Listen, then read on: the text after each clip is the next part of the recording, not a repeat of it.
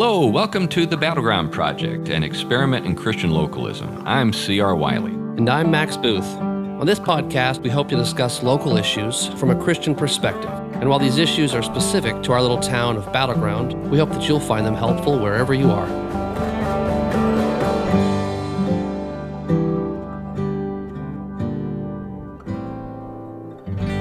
Welcome to the Battleground Project. It's great to have you here for this episode. I'm here with my friend Max. Hi there. How's it going, Chris? Yeah, it's going well. We've been away for a little while, but we're kind of getting back into the swing of things here. Now that the Christmas season's behind us and we're kind of in that dull, NCAA basketball season. Right. Anyway, we're joined by a friend. Semi, why don't you introduce yourself and let folks know why we're talking to you today? Oh, well, thank you, Chris, and it's good to be with you too, Max. My name is Semi Bird, and I'm running for governor for the state of Washington. And so far, we're doing great. We're what you would call the people's movement, and it's wonderful because this is an opportunity where we get back to our roots and our heritage as citizens, where we rediscover what it means to be a citizen of America, that we are that melting pot, right? Yeah, well, that's a fascinating way to start. I do a lot of writing for different publications. One of the things that has been lost on us is the concept of citizenship or the practice of citizenship. Now, we've kind of come to be like little nodes that are managed by the administrative state rather than actual citizens who have a role in our government. And then when we actually exercise our right to vote, and if we don't vote the way that people like, then they're mad at us. Yeah, no. Well, that's it. And you said something. And it's self-governance, right? Managing ourselves and managing those who are voted in or elected to actually serve the citizenry that put them in office. And that's that principle of self-governance that Thomas Jefferson talks about. What's unfortunate is when you say words like Constitution and America and citizenship and self-governance, these are phrases that are often linked right-wing. It's kind of crazy. It's like, that's just America. It's America. it's America. And when you understand that concept, as I start to see that melting pot where we remember people came from all over the world, right? We came for religious freedom. We came for independence. We came for that liberty. For whatever your reason was, we finally resolved to say, it doesn't matter what you look like. It doesn't matter how you worship. It does not matter. You're here now. And as someone said to me from Ethiopia in Seattle not too many weeks ago, she said when we were talking about the many issues in Washington State, myself and my people that I lead in this community, we have come too far to be free. And that resonated so deep with me. And I don't think people realize that so many legal immigrants to this country, they find themselves also concerned about what's happening. Oh yeah, well, Ethiopia had been Marxist for a while. I had a friend. I was at Harvard. I was in Cambridge and between Harvard and MIT for about a decade. And I had a friend who was a PhD from Ethiopia, and he would talk about just a range of things. One of those things being communism, and communism is a poison dipped in honey, he said. Yeah. Well, it is. And if you think about Marxism and you understand the concept of the bourgeoisie and the proletariat, and you understand, we're doing this for the people. It's to raise the people up. Well, not exactly and or at all.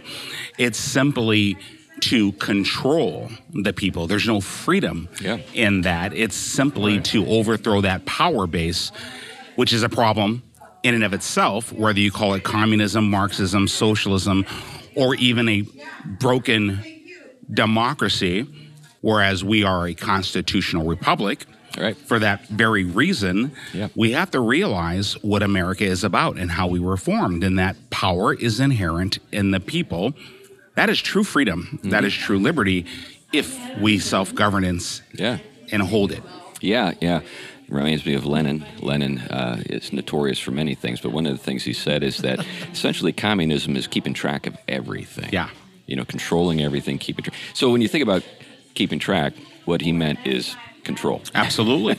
It comes in different forms, and it comes in different looks. And we're seeing it right now. I would say one of the greatest threats to our constitutional republic right now is this presumption that candidates, for example, myself included, that we are selected by the political power or the wealthy elite, otherwise known as the establishment. And that becomes a problem for a constitutional republic or a government of the people, by the people, for the people. You're leaving out the people when you're talking about a wealthy few or political power. We need to get back to our roots and our heritage. And that's really the base and fundamentals of why I'm running and what I stand on, which is the Constitution of the United States. Well, I lived in Connecticut. This is another place I lived. And one of the things about living in Connecticut you learn is that basically the state is controlled by the Gold Coast, which is right outside of New York City, and that's where all the money and influence is. And nobody likes it outside of Fairfield County. Now here, what's the county? What's the county? Clark County. Here. Well, I know where we are, but we don't think of ourselves as that wealthy place that controls the. You think of King state. County. King County. Oh yeah. Oh no. Yeah. Oh, I gotcha. Right. Well, people will say that right now. They say, on the east side, right, east side of the state, or even here on the west side, Clark County. I mean, I've heard it. I've been down here quite a bit. Wonderful. I love my Clark County. Yeah, it's a great place. And I hear people say, no matter what we do, it's King County that controls the rest of the state. And that is not factually nor statistically accurate. It's quite a bit of a ruse that's been perpetuated across the state. They may have the populace, and it seems as though that is just the way things have consistently gone in terms of elections. But no, if folks stand up and stand strong together, you'd be surprised what we can accomplish. I mean, we've demonstrated that over millennia. So this is an interesting way of looking at it, and I think, I'm on board with it completely. So essentially, what I'm hearing you say is that when we say, what does it matter, King County runs everything, we become passive, we fail to actually exercise our rights and use the avenues that we can, use to influence things. We just sort of like concede it. Yes. We're not self-governing anymore. Right. Yeah. Absolutely. It's a form of capitulation. Yeah. It's a form of apathy, and we don't do justice for all of those who have came before us, who fought for, died for, sacrificed all for America and the principles upon which we stand. And I will say this, similarly and relatively to this race, this governor's race, where we have different individuals running, and, for the other gentleman running as a Republican, supported by that political power and wealthy elite, they'll say, well, Simi Bird has not raised over that $1 million threshold, right? Simi Bird does not have the money, nor can he win in King County. That's literally what we've heard, and people are buying into this. Yeah. Overstepping the concept of principles, values, platform, positions, solutions. What do we stand for? It's like, no, win at all costs. And I dare to say, we can forget about that. That same argument was made in which put Nazi Germany. But let's think about America, 1776, right? Money, name brand recognition. We went up against the British Empire. When I talk about money and resources, they outgunned us, outmanned us, and it was 3% of the population that dared to stand up for a set of values. Yeah, that's a great thing to remember. Yeah, because I think that sometimes when we think about the past, we kind of look at it through a kind of lens that distorts it. And in this case, we probably thought, oh yeah, everybody. Everybody was just sort of running out of their house with their gun, ready to fight. Right. Not so much. Not so much. Right. And I mean, and they think about what they sacrificed. Yeah. It was a traitorous action. They were branded as traitors to the crown, punishable by death. Yeah. So you lose your business, you lose your livelihood, you lose everything. Yeah. Fighting for freedom, liberty, and why? Because of taxation without proper representation for your rights, human rights. Thomas Paine. I could talk your ear off on that, gentleman. But so much we have forgotten our heritage, which begs the question: why did we stop teaching civics thoroughly in schools? Well, probably because there was a group of people who didn't like what the message would be, in the message that would have been conveyed. Absolutely. And or seeding for a future of our society where citizens forgot what self-governance actually is, and or what a constitutional republic actually is, and that it is a significant difference from a traditional democracy. In this country, our founders were audacious enough to say that we're going to beat the British Empire, and then after, we're going to give power to the people. And Elizabeth Powell, when Dr. Franklin was exiting Independence Hall, approached him and said, Dr. Franklin, what have you created? Is it a monarchy or a republic? And he obviously said, it's a republic, ma'am, if we can keep it. Right. Yeah. Because the behavior of human beings is often to forget, to move past, to become complacent. And in our case, we've stopped self-governing, and here we are. Yeah. Well, this brings to mind the fact that there was a movement to make George Washington king. He turned it down. This is an interesting thing. I don't know if you're familiar with the history of Cincinnatus, the Roman patrician who saved Rome and then afterward went back to the farm. And so Washington was called the American Cincinnatus, and that's where the name Cincinnati actually came from. Cincinnati was named for George Washington. Amazing. Interesting. It's telling. No, it is. And speaking of George Washington, here we are in the state of Washington. We are. No, we are. But I go to his farewell address of 1796. Right. And President Washington at that time, as he was exiting his office, he warned us of the party system. Yeah, that's true. And that the party system would devolve if we were to adapt it. It would devolve into a system that heightened and advocated for the political power and the wealthy elite of which we speak about today. Yeah, right. And at the disadvantage of the citizens that this government was set up to serve. And that's where we're at right now. So he foresaw, he knew what would happen, and here we are. Right. Well, let's get into your platform a little bit. Yeah. So you're running for governor. Yes. We like you. Thank you. I appreciate you guys. I do. You got my vote. Amen. Thank you, brother. So why should other people vote for you that don't know you yet? Well, I think if I wanted folks to know me, Simi Bird, as a person, that is important because it correlates much to my platform. I'm the kid who arguably started behind the eight ball, so to speak. A single mom, pre-civil rights, without civil rights, right?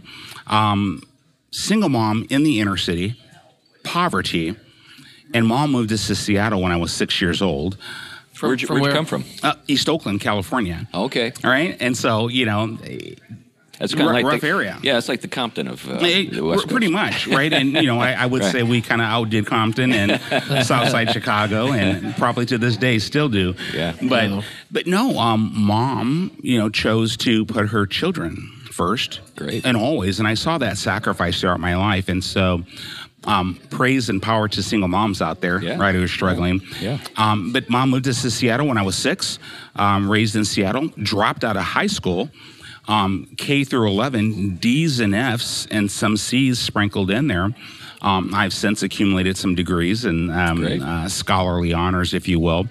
But it speaks to who I am, right? I have fallen down. I've gotten back up. Is that not, what America affords you, that opportunity that if you work hard, and we call this meritocracy, right? And in a land of independence, if you fall down, you get back up. You work hard or you work harder, but what you believe you can achieve. This is the greatness of this nation. And so I dropped out, went in the Marine Corps, served 2 terms, got in trouble, punched a person who had a problem with my permanent tan, and which was okay, kept my head up, right, and got my promotion and back, honorable discharge, and got my high school diploma as I promised my mom. Went to college, got my bachelor's degree in business administration, summa cum laude, 4.0, graduate degree from Villanova. Speaking of NCAA. Yeah. We'll come back. I was at Villanova not too long ago. Yeah, no, beautiful school, beautiful campus. Right. But literally, I'm finished up my PhD in organizational psychology. I just have to finish up my research. But the reason I share that, it's because it demonstrates my background.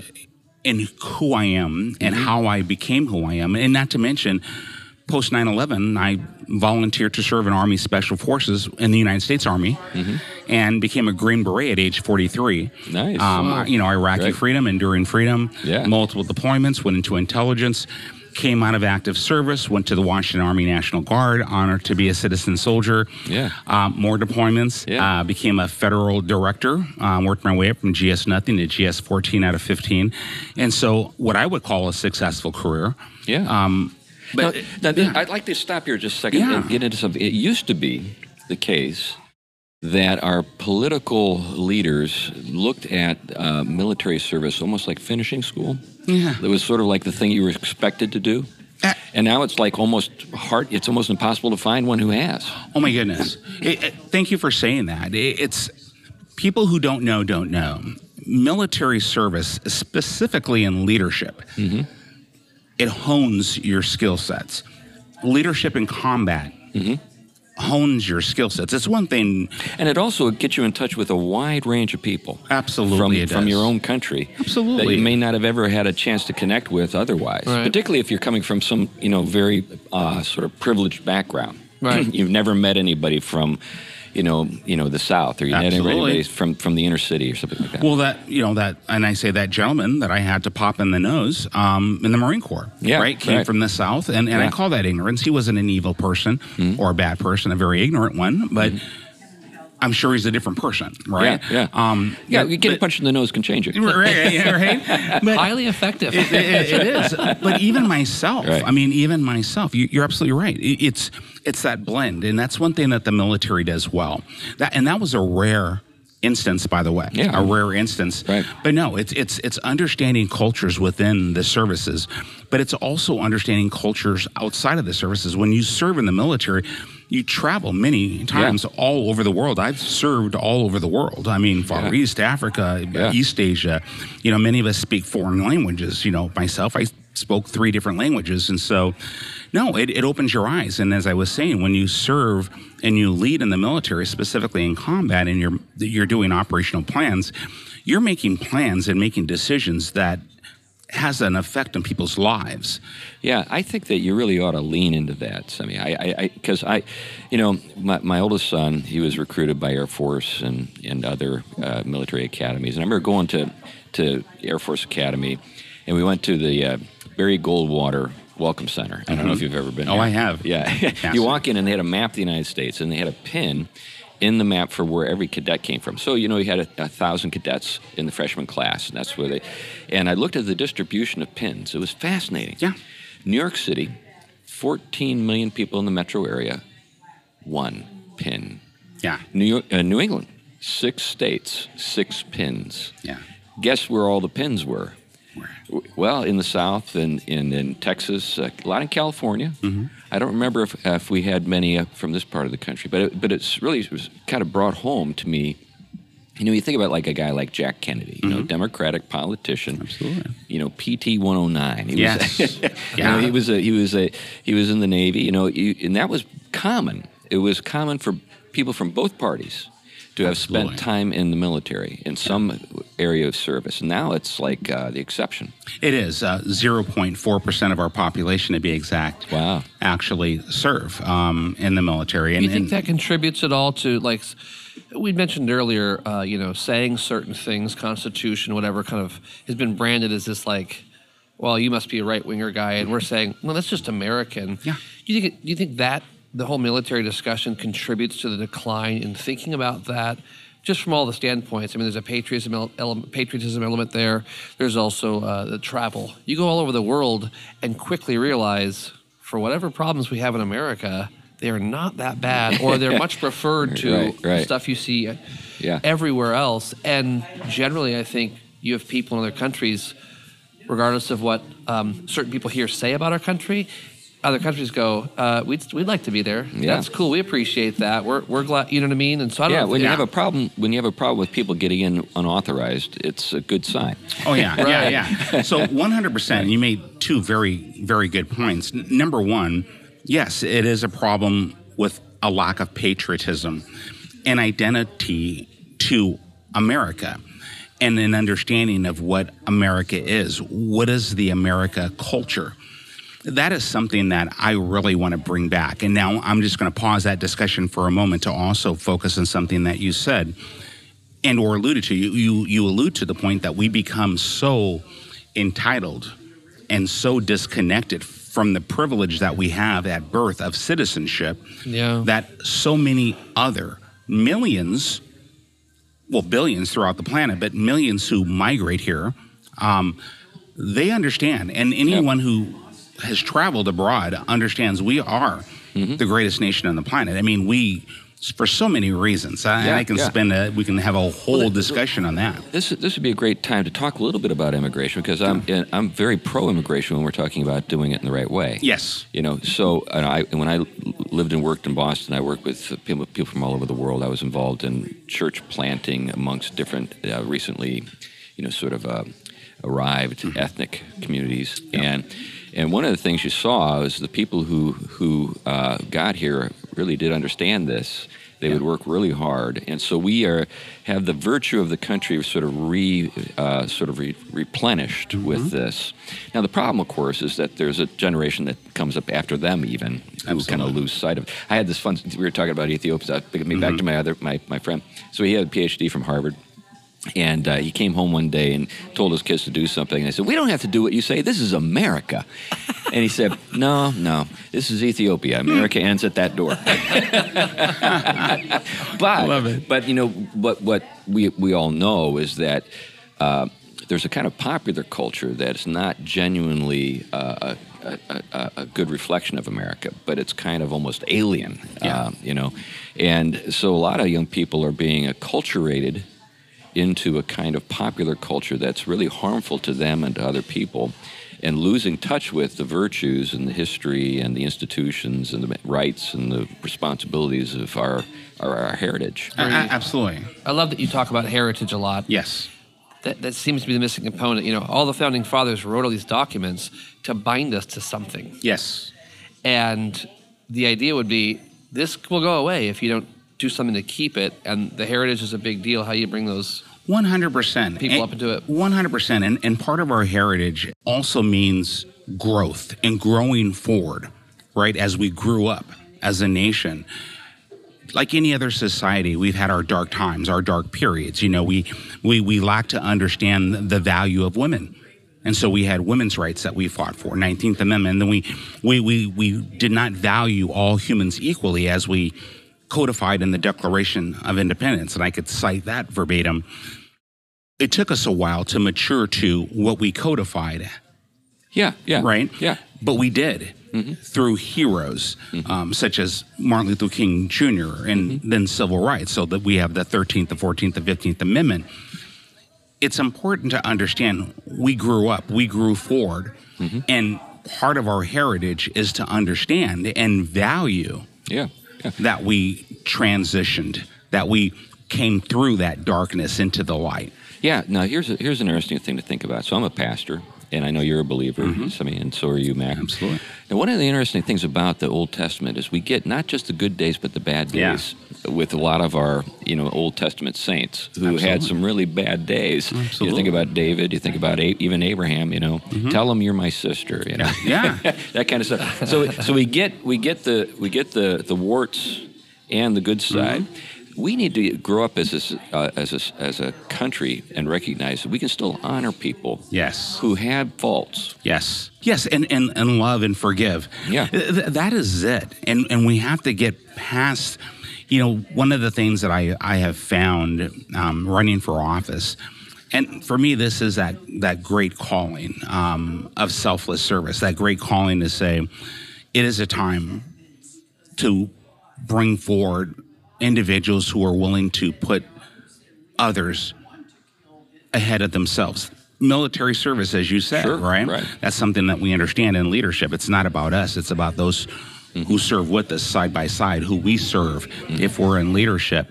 But to put our nation and our community and our state above ourselves, that we have there's a higher calling here, and that is to bring forward knowledge, skills, and abilities to realize the greater well, the greater side of what Washington really is, that we together, if we stand, we can realize that Washington is that Emerald City, right? Seattle is that Emerald City, that we are that beautiful state. And so I guess what I would say is I have seen the darkness as I'm running for governor, where people were so quick to judge and crucify, if you will, right? Look for any little thing, almost like they are looking for this Manchurian candidate. Yeah. And I lean forward into it and I say, if you want to talk about a skeleton in my closet, let me just open the door, bring it out, and dance with it right in front of you.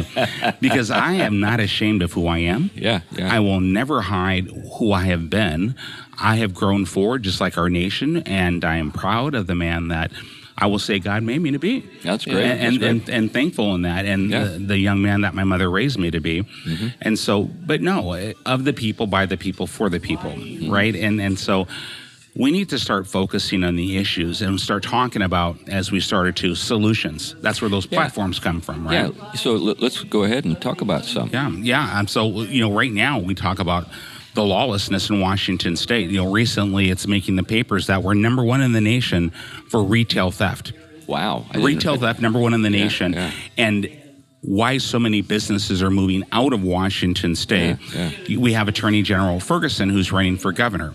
And I am not a name caller. I don't do the blame thing. That's not accountable behaviors, but focusing on facts and acknowledging reality is simply this. How can you be the chief law enforcement officer of our state and then allow rape to increase by 51%, property crime to increase by 73%, murder to increase by 95%, to be, as I said, number one for retail theft, but also number 2 or 3 for auto theft? What is the byproduct? Well, all of our insurances are going up. Right, everybody pays for it either with their lives or with their checking accounts. So speaking of insurance, I've got a home back in Connecticut still, and so I thought, hey, no biggie. I bought a home here. I'm just going to use my same auto insurer, and they said no. Nope. We won't. No. Insure you. We're fine with you in Connecticut, but we're not so good with it. Now here's another story that ties into this, and it's kind of crazy. I'm on the board of a developer in Seattle, and we had an excavator, like a $375,000 piece of machinery stolen in broad daylight, and they had it on film. The guy getting in and driving, and so they went to the police and asked them for to file a report, and they said, well, we don't pursue criminals anymore. That's nuts. Well, of course it is, and again, if we look at this, enforcing the law and the rule of law, that's not political. And I'd like to let everyone know who listens to this, nothing that I bring forward in terms of solutions with actions, as I call them, is political. It's common sense, and it applies to every citizen. Public safety is a citizen right. It's in our preamble of the Constitution. Right? And so, no, it's time to bring leadership. It's time to talk about solutions. It's time to give law enforcement back their rights to enforce the law.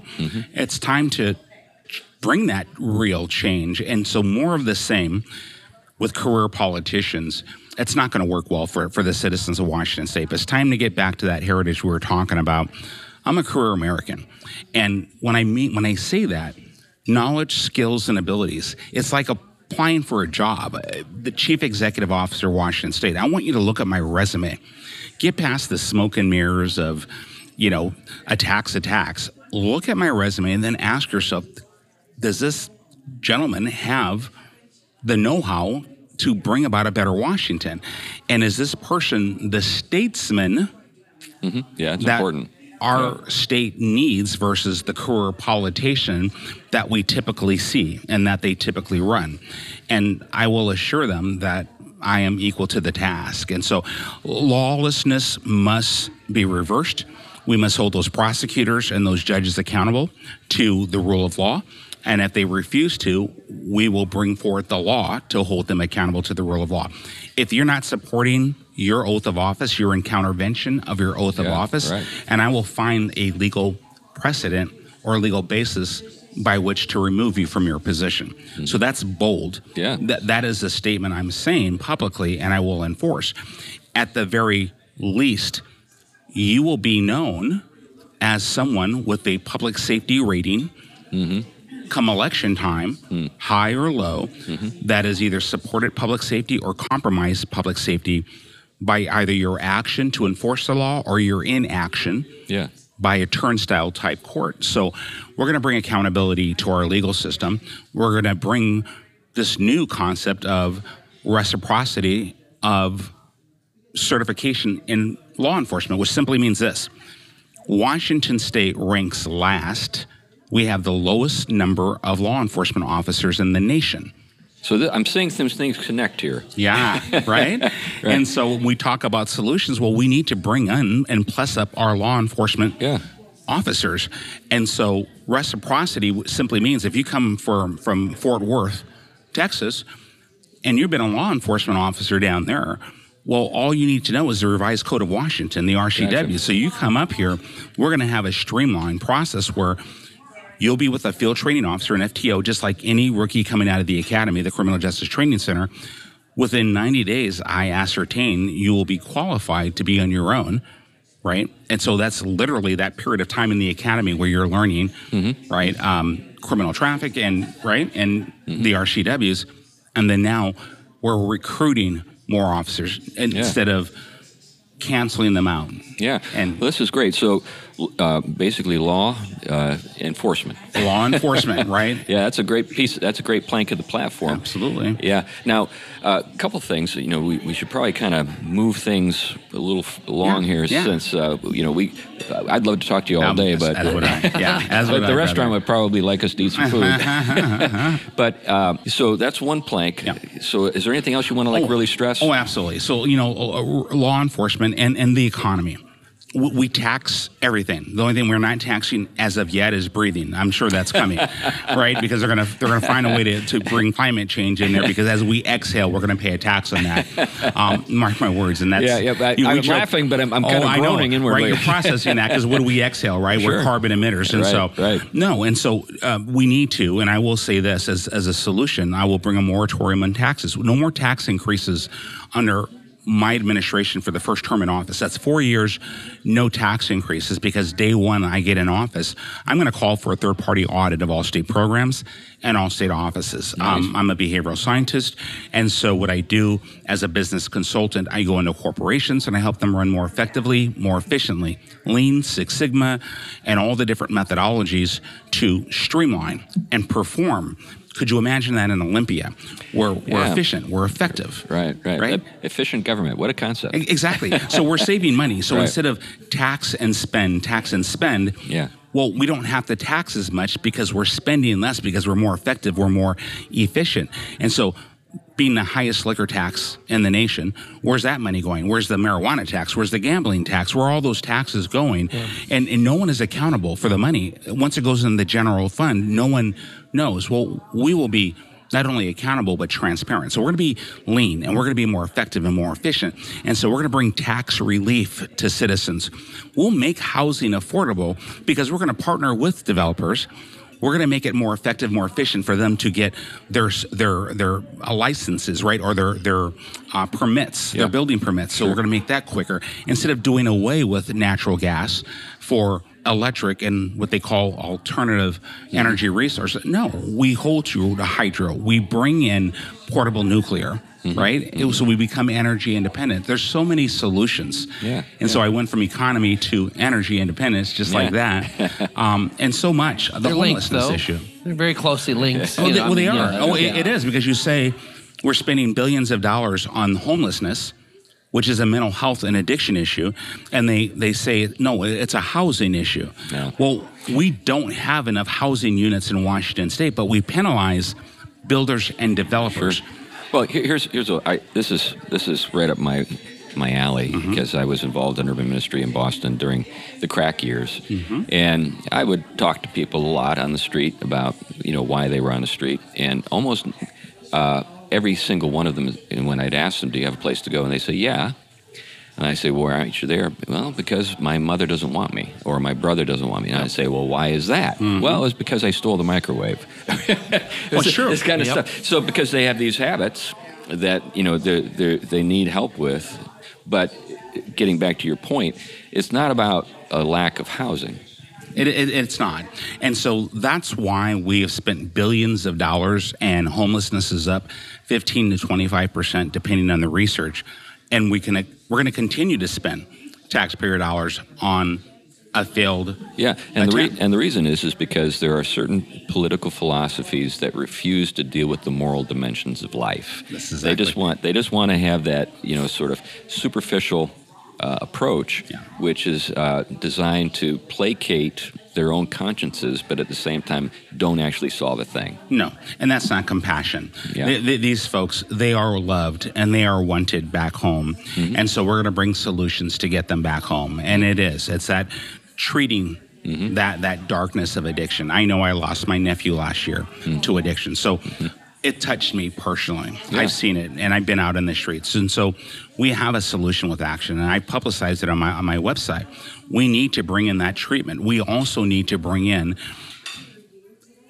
an institutionalized approach, which simply says this: you cannot live in the streets, right? You're in violation of the law, but we will create an inpatient program, whereas we will get you off the streets, we'll get you into clean living spaces, right?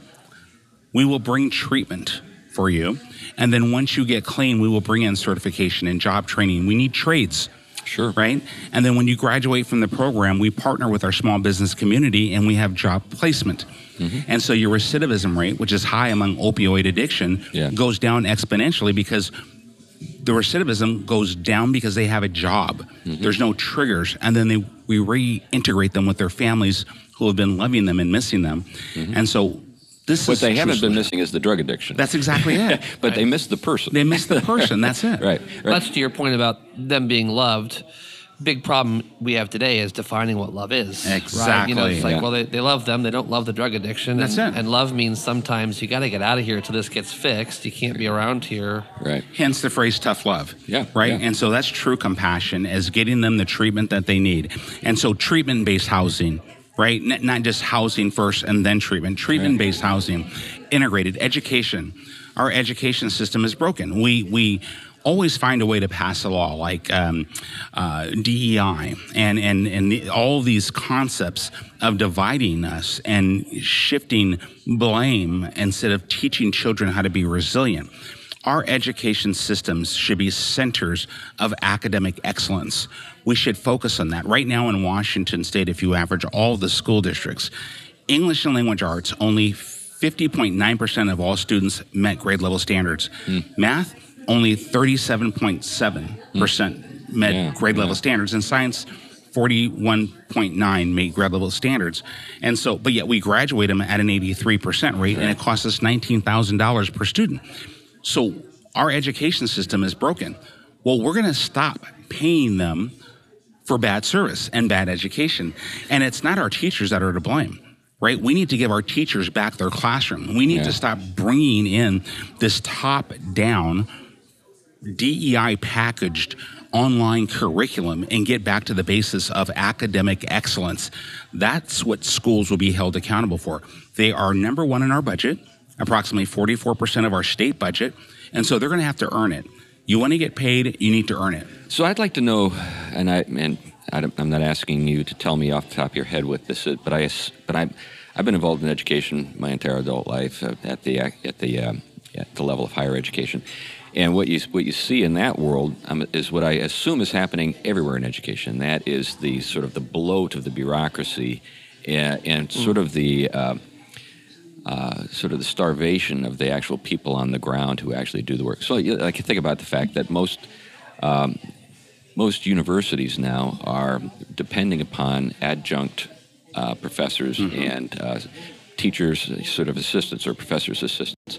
And at the same time, the bureaucracy, it's almost like a 1-to-1 or 2-to-1 in some situations where you have 2 administrators for every professor. Yeah, and so what you're saying is I interpret it as it's bloated at the top, and at the base level where that is the true value of educating children in the classroom. That is what our education system is for, to educate our children. That is where the resources belong, with those teachers, with those educators. That's what we should be supporting, making sure they have the right curriculum and the right resources to bring that academic excellence that we will insist upon. And I support school choice. So I support bringing alternative education, which is school choice. I support homeschooling, right? And giving parents a choice, valuing parents' participation as the primary stakeholders in their children's upbringing. That is what our government in Washington State is going to champion, parents' rights. That's great. That's great. Yeah, so here we are in Battleground in Clark County. Is there anything in particular about our area that you know about, that we don't know about, that we should know about? Well, here's what I would say to Battleground in Vancouver and the surrounding areas. There's a lot of things that happen at the state level that get passed that citizens down here are paying taxes on, right? And so that Climate Commitment Act, when you go to the gas pump here in Battleground, you're paying way too much for gas, 50 cents more per gallon and 63 cents more for diesel. Our electrical grid, you may have gotten notices during the freeze when they were saying, don't use as much electrical energy, but at the same time, they're proposing to cut out natural gas. Right? And so all those dysfunctional laws that are being forced down our throats in Olympia has to change.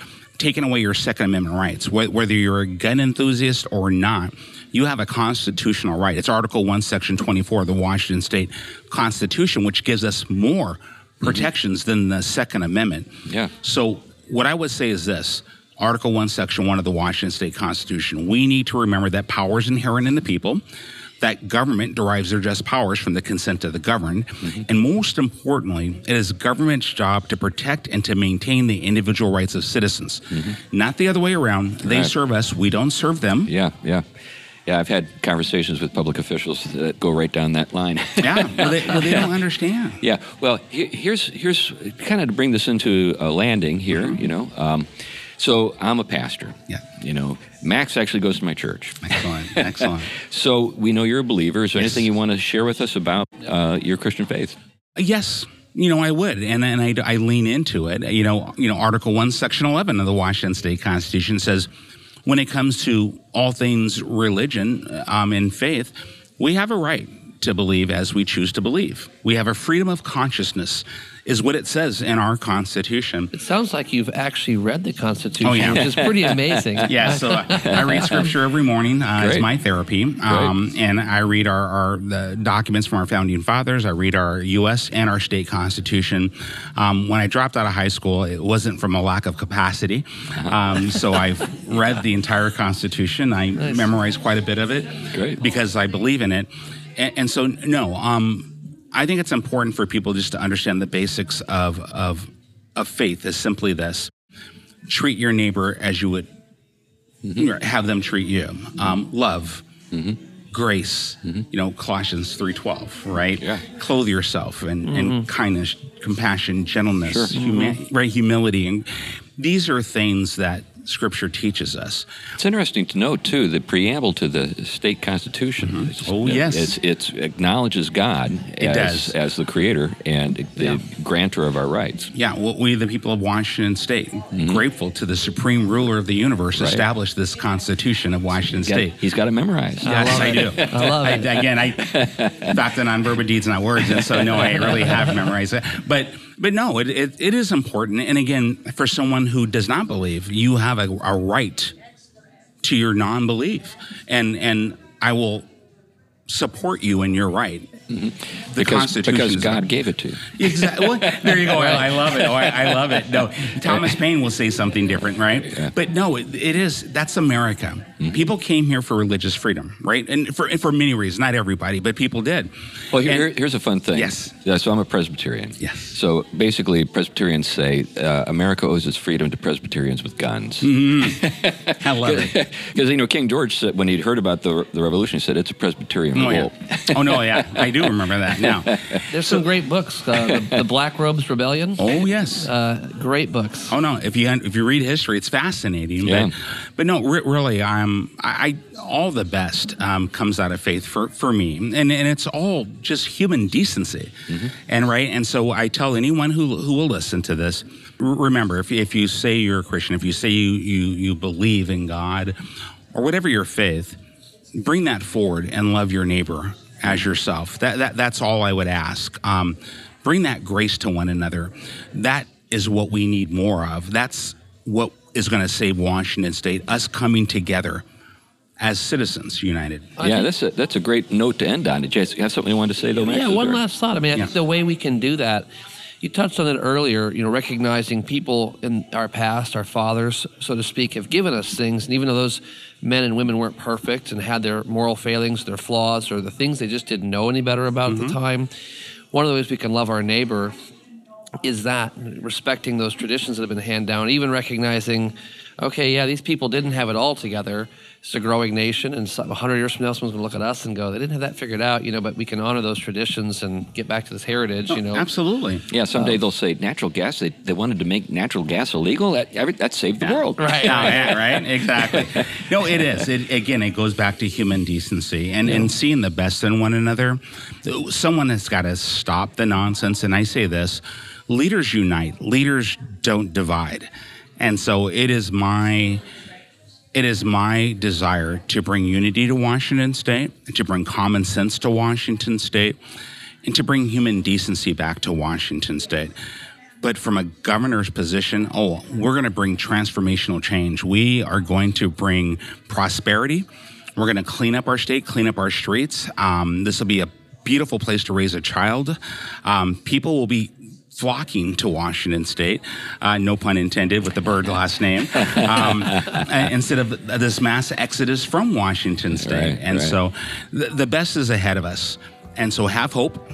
Stay tuned, and I hope people go to birdforgovernor.com, birdforgovernor.com. I'm glad you're finishing on that a little note. bit more. I was about to ask you, how do we follow you? There you go. No, I appreciate you guys. I really do. Yeah. Well, thanks a lot, Sammy. This has been great. And we appreciate you listening to the Battleground Project. And we'll wrap it up for now. See you next time. Yep. See you next time. Thanks, you guys. Yeah. And all the best. I'm not joking. I'll vote for you. You guys are awesome. You guys are awesome.